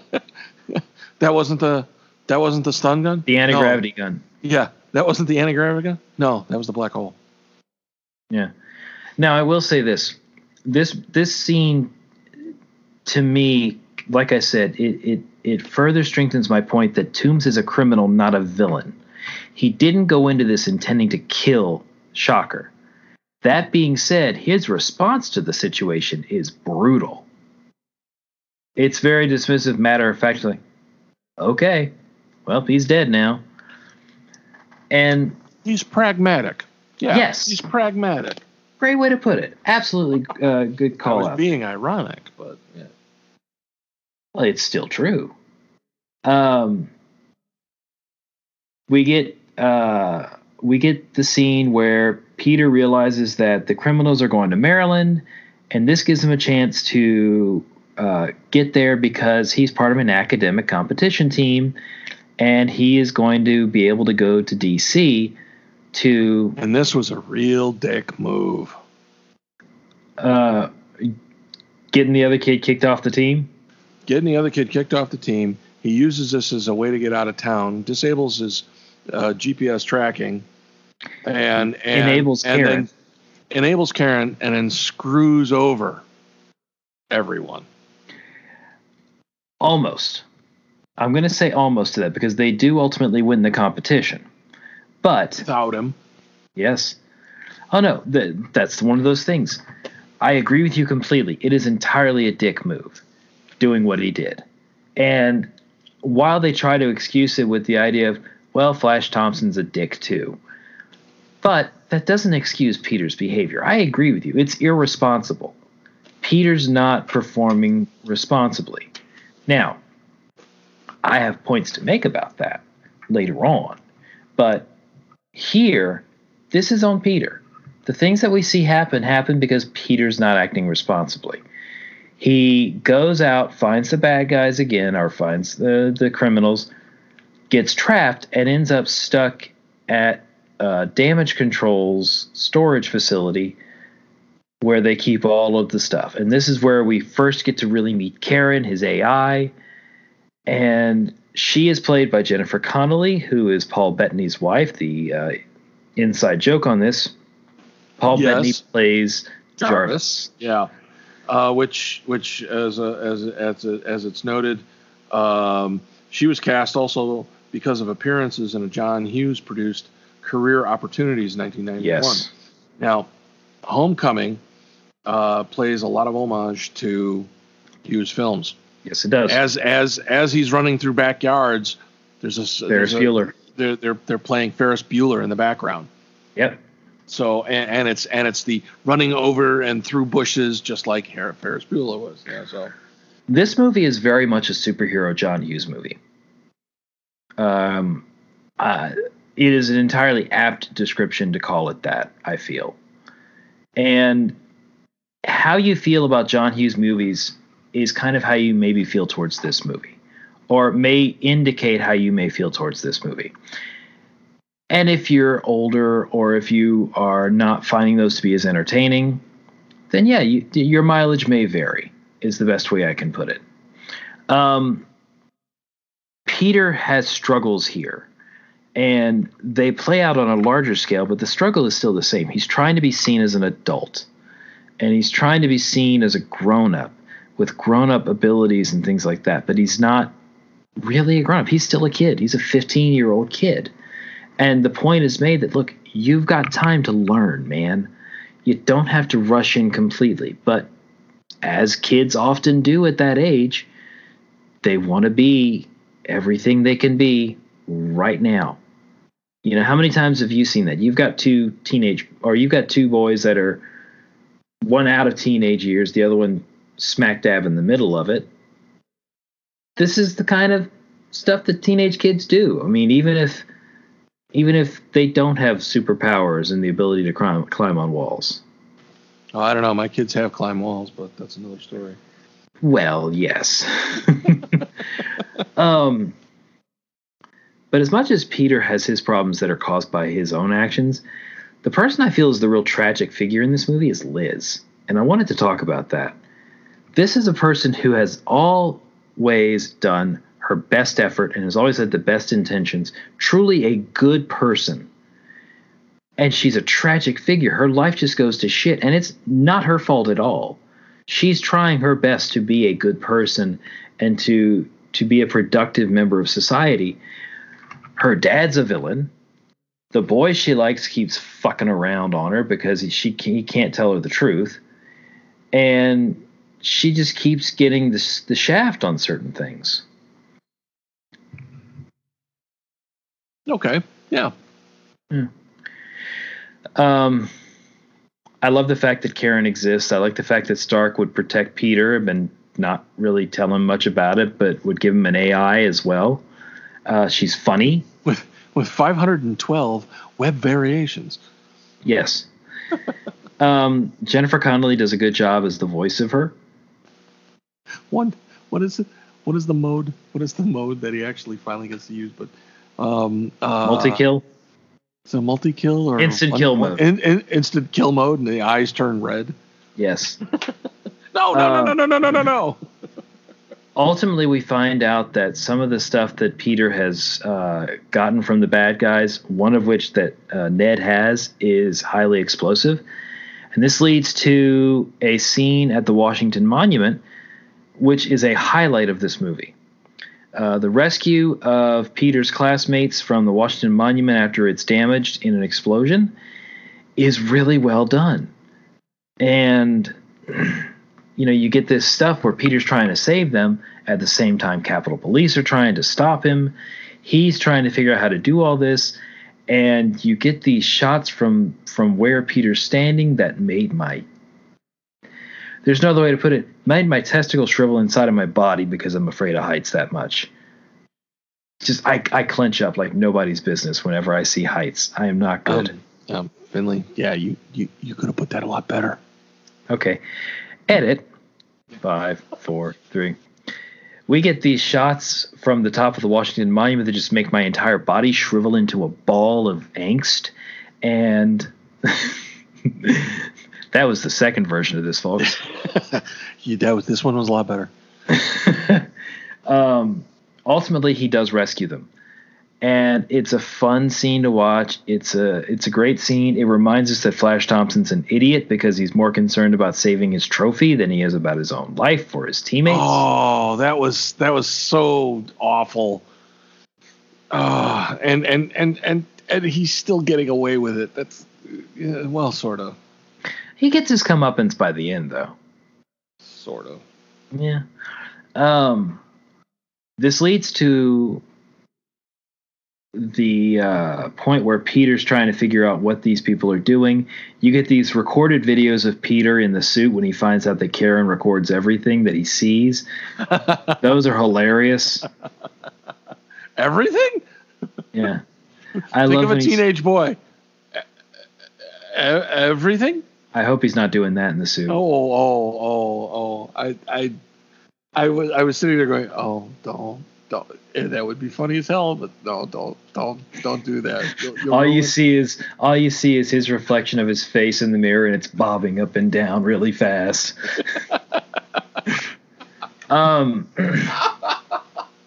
You get an interrogation of Aaron where he's trying to use the interrogative mode, which is funny as hell. You're not really good at this. I don't know. What do you think? I'm fine at this. I'm fine at this. I'll rip your head off. No, dude. You really need to work on that. Ultimately, he determines that something's going to happen on the Staten Island ferry, and that whole sequence is really great. I love how that sequence goes. Now, that one looked like what I've seen in the comic books and in some of the cartoons. Yes. I mean, there he is in the middle, trying to hold it together, a la, which I thought was kind of a little nod to Civil War, Captain America, and the helicopter scene. Ah, yes. No, I don't disagree with you. I think it's a little nod to that, as well as to the train sequence in Spider-Man 2. Right. And then, yeah, go on. I called that the shot of Peter trying to hold this boat together and then seeing Iron Man come in to save the day. I called that a Marvel moment. Not every movie has it, but it's that almost iconic moment from the movie. Didn't know how he was going to solve it, and suddenly there he is. And of course, there he is, and he quickly. Okay, so where did the little microjets come from? He happened to have those. That's the problem I always have with super guys. Batman was the same thing. Really, he's carrying that in the utility belt? Come on. This is the man who built 40-something suits at one point. All designed for different. So of course he just happens to have microjets, so he could put a ship that was just lasered in half together. Well, I think they were designed for something else. They just happened to be used for this. That's my personal take on it. I'd like to know what, but okay. Need to get a bunch of cars going really fast? I don't know. I don't know. I got nothing. The imagination runs wild with possibility. But this does lead to a great scene where Tony dresses down Peter, and we find out Tony's actually there, unlike previously in the movie. Yes. Now you're not even here. Yes, I am. Steps out. And this is something I wanted to point out here. Tony's dressing down Peter, and it's earned. Peter screws up in this scene, but Peter screws up because of Tony. Now, I'm going to make this point, and this is something that I realized early on. The third act of this entire movie could have been stopped and could have been completely wiped away as far as the criminal actions, things like that, had Tony looped Peter in and said, hey, look, thanks for that info. I'm bringing it to the right people. We're going to get this taken care of. Let us handle it at this point. Instead of treating him like a child and saying, okay, I'm going to solve this problem, and and not tell him, right? And Tony has this problem. This is something I actually pointed out in kind of my negatives of the whole thing. There's a recurring theme in the Infinity Saga of Tony Stark having to atone for past mistakes, and this movie adds yet another one. Like I said, had he just let Peter in on the plan to get Toomes on the boat, much of that at that point could have been avoided. It's a continuing problem with Tony, but to me it feels a little bit like a lazy writing. Like they fall back on that. And it's one of those things that didn't necessarily, as a viewer, it felt to me a little bit like, okay, yeah, he's gonna have this, so he's got to do this. I really think that, I mean, yes, it would have made for a boring movie. Let's be honest, though. The Staten Island ferry scene, in and of itself, could have been, in other movies, the final battle. Sure, I could see that. Now, that being said, we go from there to Peter's back at home, and Aunt May is pissed and worried and shocked and angry, and it's all deserved. And then, say it. I'm actually not. I'm at a loss. I don't know what you were telling me to say. She knows. Well, no, that's not there. She doesn't know at this point. No, she doesn't know until the very last shot. I know you've been going out. Oh. You know what? I'm sorry. And I know you've been. That dialogue leads me to realize she knows. No, she doesn't know he's Spider-Man, but she knows he's been doing other shit. And she doesn't know what it is. And to me, that's where the anger and worry and shock is coming from. She doesn't know what he's doing. She doesn't know why he's sneaking out of the hotel room in D.C. She doesn't know why he's skipping school and doing all this other stuff. All she knows is he's not doing what she's expecting him to do. And she knows how much of the influence Tony Stark's been on him. And so when she finds out that the Stark internship thing is over that Peter's been so excited about, and this is why he's so down, to me that feels honest. It doesn't feel like she's being, what's the word I want to use? Yeah, but that's a great big lie, and all he's doing is supporting the lie. I think it's a lie she's maybe telling to herself, but I don't think that she immediately went to, and you're Spider-Man. Okay. I'm not so sure, but okay. No, it's two interpretations of a scene. Certainly that's going to happen. We certainly don't have to agree on it all the time. Peter does ask out Liz eventually to the homecoming dance, and I thought that was sweet. It was a nice little sequence. But you find out that hold on, don't go to where you're going yet. Because I want to say this. The best sequence in the whole movie starts with ringing the doorbell. Oh yes. Yeah, I see what you mean. Yes. Okay. Where he suddenly realizes, oh shit, the girl I'm wanting to take to the dance's father is the guy I've been chasing around this last 2 weeks. Mm-hmm. Everything from that point to the dance itself is a masterclass clinic in acting and suspense. There are two different things that go on here, and Keaton gets high praise for these, and it's earned the way he performs in these scenes. My personal favorite is the car, but a close second is when Peter's talking to Adrian Toomes in the kitchen. And Toomes is asking him just these normal questions and stuff, and has no idea what yet. Has no idea yet. But look at his face the whole time he's doing it. If you look at his face, and Keaton's got those damn eyebrows that just arch like nobody's business, and it works to great effect here because if you look at him from the perspective of Peter Parker, he's looking at this guy and like, oh my God, this is the bad guy. And he looks like the bad guy, even though everything he's doing is completely innocuous. It is brilliant. Yeah, he's in the kitchen. He's got the knife. Cutting up some sausage and cheese or something. Mm-hmm. No, it's brilliantly done, but it leads to my favorite point in this movie, and that's where Keaton figures out that Peter Parker Spider-Man. Puts it all together. And understand, little flimsy on how he put it together, but yes. But it is a callback to an earlier scene in the movie where Toomes says, "I'm going to kill this kid. I'm going to kill this guy, whoever he is."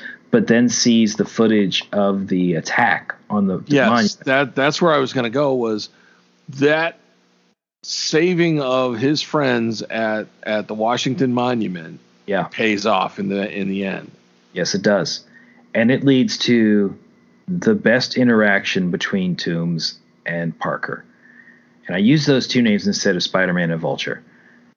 And this goes back to what I was saying before. Toomes is a criminal, but the only really villainous moments he has in this movie are this one, where he overtly threatens Peter and his family, which is wonderful writing, and later on in the warehouse, and we'll talk about that in a little while.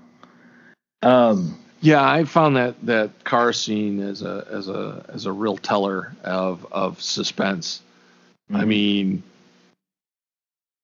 even Toomes, they show that subtlety where he picks up a gun and he's got it in his hand. Yeah, and he's ready to draw down, but he even says, "If it weren't for the fact that you saved my daughter, you're dead. Now you go and you're going to show my daughter a good time." And you'll never talk about this. And we'll never talk this again. And you stay out of my way. And you stay out of my business. Yeah. I thought that was just completely brilliant. I love that scene.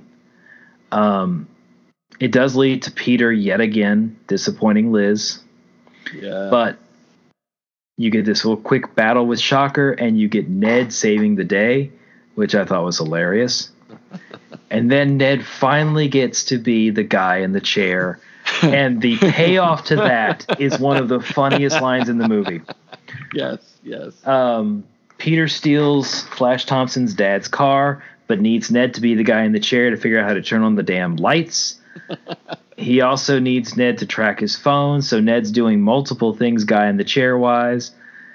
Ultimately gets Peter to where he needs to go and gets caught and tells them rather than helping Spider-Man, he was looking at porn. I thought that was such a great moment. What are you doing? I'm looking at porn. You can hear the defeat in his voice. You do get to the warehouse scene where Peter and Adrian have this conversation, and ultimately it's meant to distract Peter from the fact that Toomes is trying to get his suit ready to go, and he does, and he drops a damn building on Spider-Man. Which is actually part of the comic book legend. Yes. Thank you for bringing that up. Go ahead. Many times Parker has gotten out of a jam, and in a significant scene within his comic book series, an entire building is dropped on him, and he is struggling to get out. I mean, you can actually hear really good on Tom Holland because you can hear the shakiness in his voice, the worry of, I don't know if I can do this. I mean, he's got a building and a huge mammoth air conditioner laying on his head.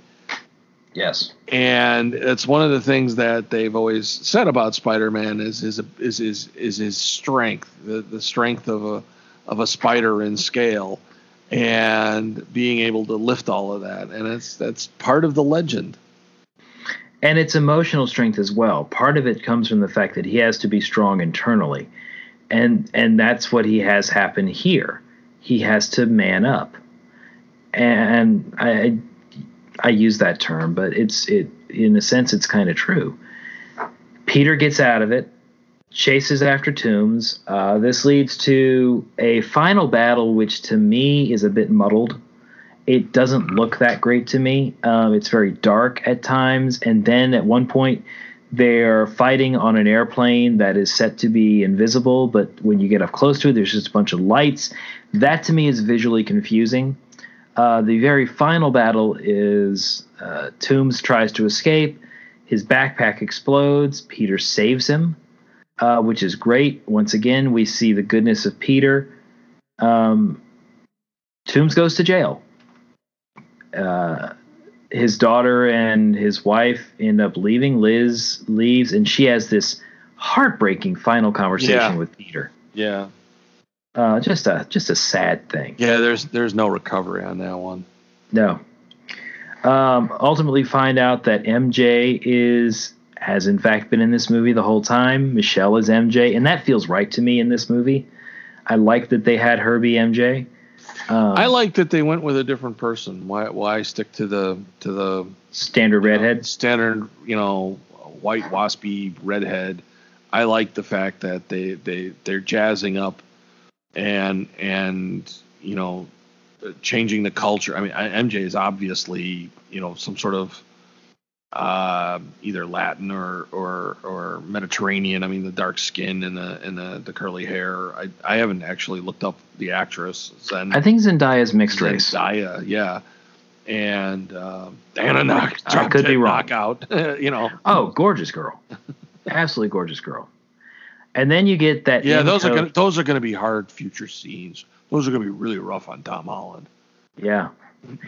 Apparently the two adore each other. Not like in love, but just adore hanging out with each other. Which he's a young dude anyway. That doesn't surprise me. Well, she admits she doesn't have any friends. Huh. I don't know. Could it be the go fuck off sign she seemed to always have on her forehead? Yeah, a little bit. We do have Happy reappear here. He's here to get Peter and also thank him in a funny my job. Scene. Yes. And then we get Peter gets the offer. He gets to be an Avenger. Gets a new suit. That one was I thought that was the direction it was going to go. Tony Stark is going to bring him into the fold and bring him into the Avengers. And Peter stops. Mm-hmm. And he thinks about it a minute and goes, I'm not ready. Yes, and I love that. I'm not ready. I haven't even finished high school yet. I'm not ready. Let me continue to be the friendly neighborhood Spider-Man for a while longer. Right. And let me keep the old suit. Yeah. Well, not quite. Tony says the suit's yours. And Peter's like, I get to keep the suit? Yeah, fine. Here you go. Take the suit. Yeah, but it's not the Iron butterfly. Not the Iron Spider. Iron butterfly. Oh my God! Nice. It's not the Iron Spider suit. It's the traditional suit. You get that last shot of Peter wearing the suit. I love it. Peter's wearing the suit again, and there's Aunt May with the best line of the movie. What the fuck? Oh my God, that moment. That's the new I am Iron Man moment to me. And I'm dead serious about it. That moment subverts. Yeah, but come on, Marvel was playing with us before. I mean, they did that to us in Avengers 2. Well, Marvel's never been the biggest. Avengers, and you're held there. This was the kind of the reverse, though, because we never saw it coming. None of us expected May to learn. Certainly, she's still freaking clueless, from what I understand in the comic books. And to have it goes back and forth. Sometimes she does, sometimes she doesn't. Yeah. I mean, at one point she was brought into Avengers Now Mansion, and they had a series where Jarvis was an actual person. Yes. And she and Jarvis had a thing.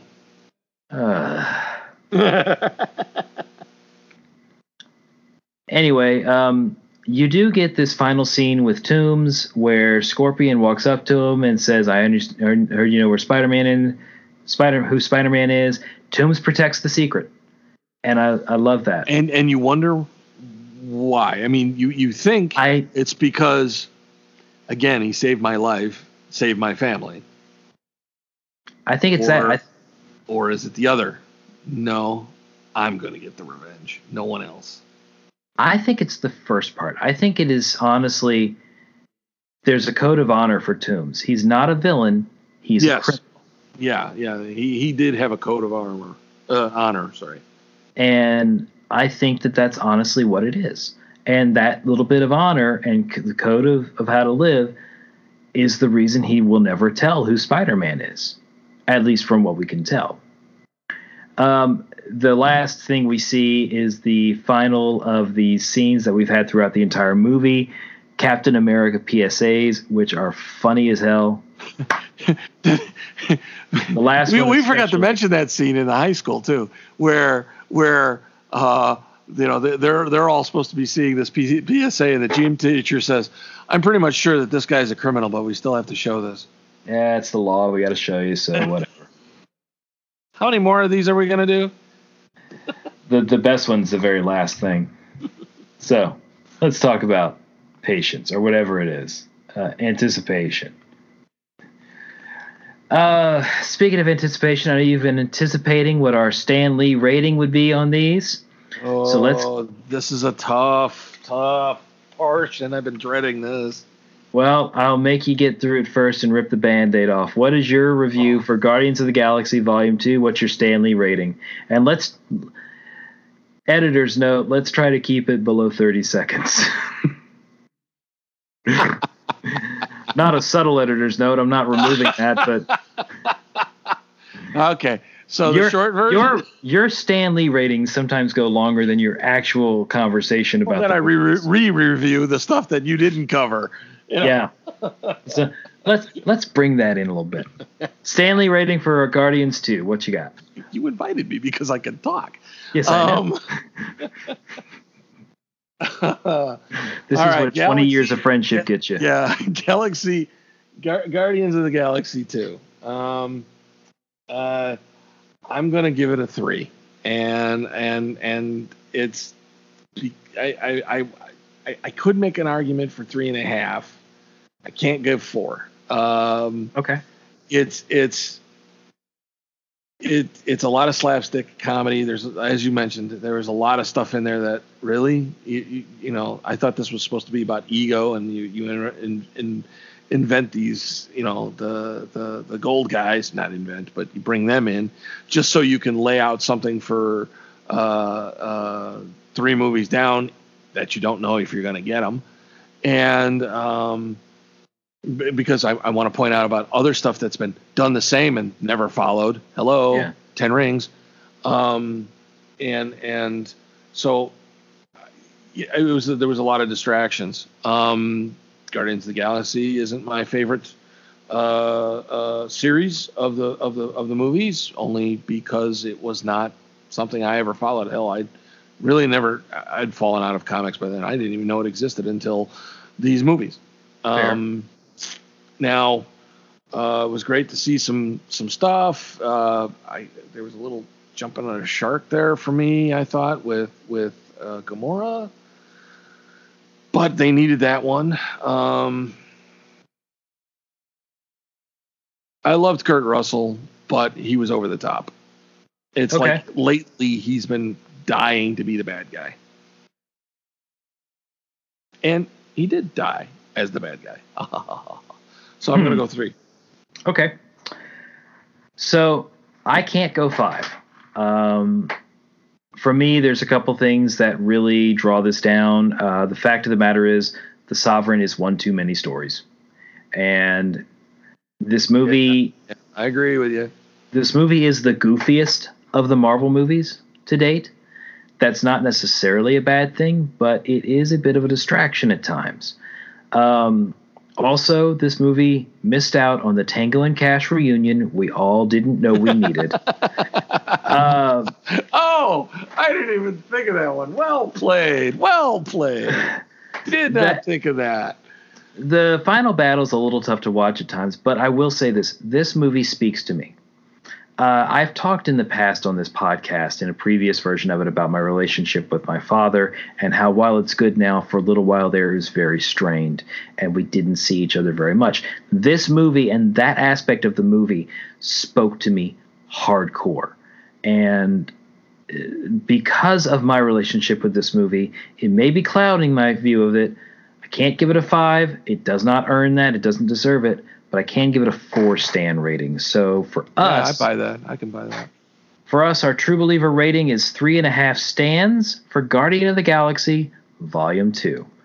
And with that being said, we'll move on to Spider-Man Homecoming. Now, and I'll try to keep it as short as possible. In that case, let's test that theory. Go ahead. While this had some teen angst to it that I just detest on so many levels, it was a fun movie. It was a great movie. It was a great interplay of humor and action. Brought in characters that you wanted to see. Highlighted a relationship that is portrayed very well in the comic books between Iron Man and Spider-Man. I was not a participant of that during the comic book era, because I left the comic books before that all kind of evolved. So that was kind of neat to see that little back and forth between the two. Tom Holland is, I mean, even Tobey Maguire has to admit this guy really nailed it. And is the youngest actor to have portrayed. I mean, he himself was 19 years old when he started this. So I'm going to 4 Stans. Fair enough. I loved it. This movie... a real surprise. I meant to mention that. Fair enough. This movie does something that is amazing to me. It gives us both a great Peter Parker and a great Spider-Man, and characters that feel like the ones in the comic books. It gives us Peter Parker as a kid. He's 15 years old, and he feels like a 15-year-old kid in this. This is a full introduction of Spider-Man to the MCU, where he belongs. And it gives us one of the best villains of the entire MCU series. And I don't say that lightly. Adrian Toomes is a wonderful character. And he was an underplayed character in the comic books. Yes. And this movie did things that were very important. They redeemed the Spider-Man series. They redeemed the Spider-Man character, and used the MCU version of storytelling to tell the best movie they could. I absolutely have no problem giving this 4 Stans. All right. True Believer rating of 4 Stans. This is one of the few ones you and I have completely agreed on the Stan Lee rating for. Yes. But I think it's earned. Avengers was our big one. Avengers and Civil War. Yes. So with that being said, we're going to talk about now what comes up next week. And next week's a couple of big ones. The Thor movies had gone kind of by the wayside by 2017, but they came back with a vengeance with Thor Ragnarok. And following that, we had what up until very recently was the third highest grossing movie of all time, Black Panther. How do these rate? You'll find out. What are your thoughts before we go into that? Again, these are going to be fun movies to review. It's going to be hard to stick to any time frame. I'm telling you now. Oh, we've already gone over 2 hours on this one. I know. I was looking at the clock and I'm like, hell with it. Don't worry about it. Yeah. So, yes, I know. I'm looking forward to this week. I'm looking forward to this week as well, which means that we are only 2 weeks away from Infinity War. And we've gone real far with these. Yeah. But it's been... I'll be honest. This is a hell of a schedule. It's a hell of a schedule, but it's fun. It's been fun. And it will continue to be fun. And you can participate in the fun, folks. And how do you do that? Well, you can email us at finleysthoughts@gmail.com. You can follow us on Twitter at Finley's Thoughts. Send us an email. Send us a tweet. We want to hear from you. We've got a few listeners out there, and we're glad to see that. And we want to keep bringing this to you. So do be prepared. We will be coming back next week. But until then, thank you very much, Walker, for doing this with me again this week. Happy to be here. So am I, sir. Thank you very much, folks. We're out.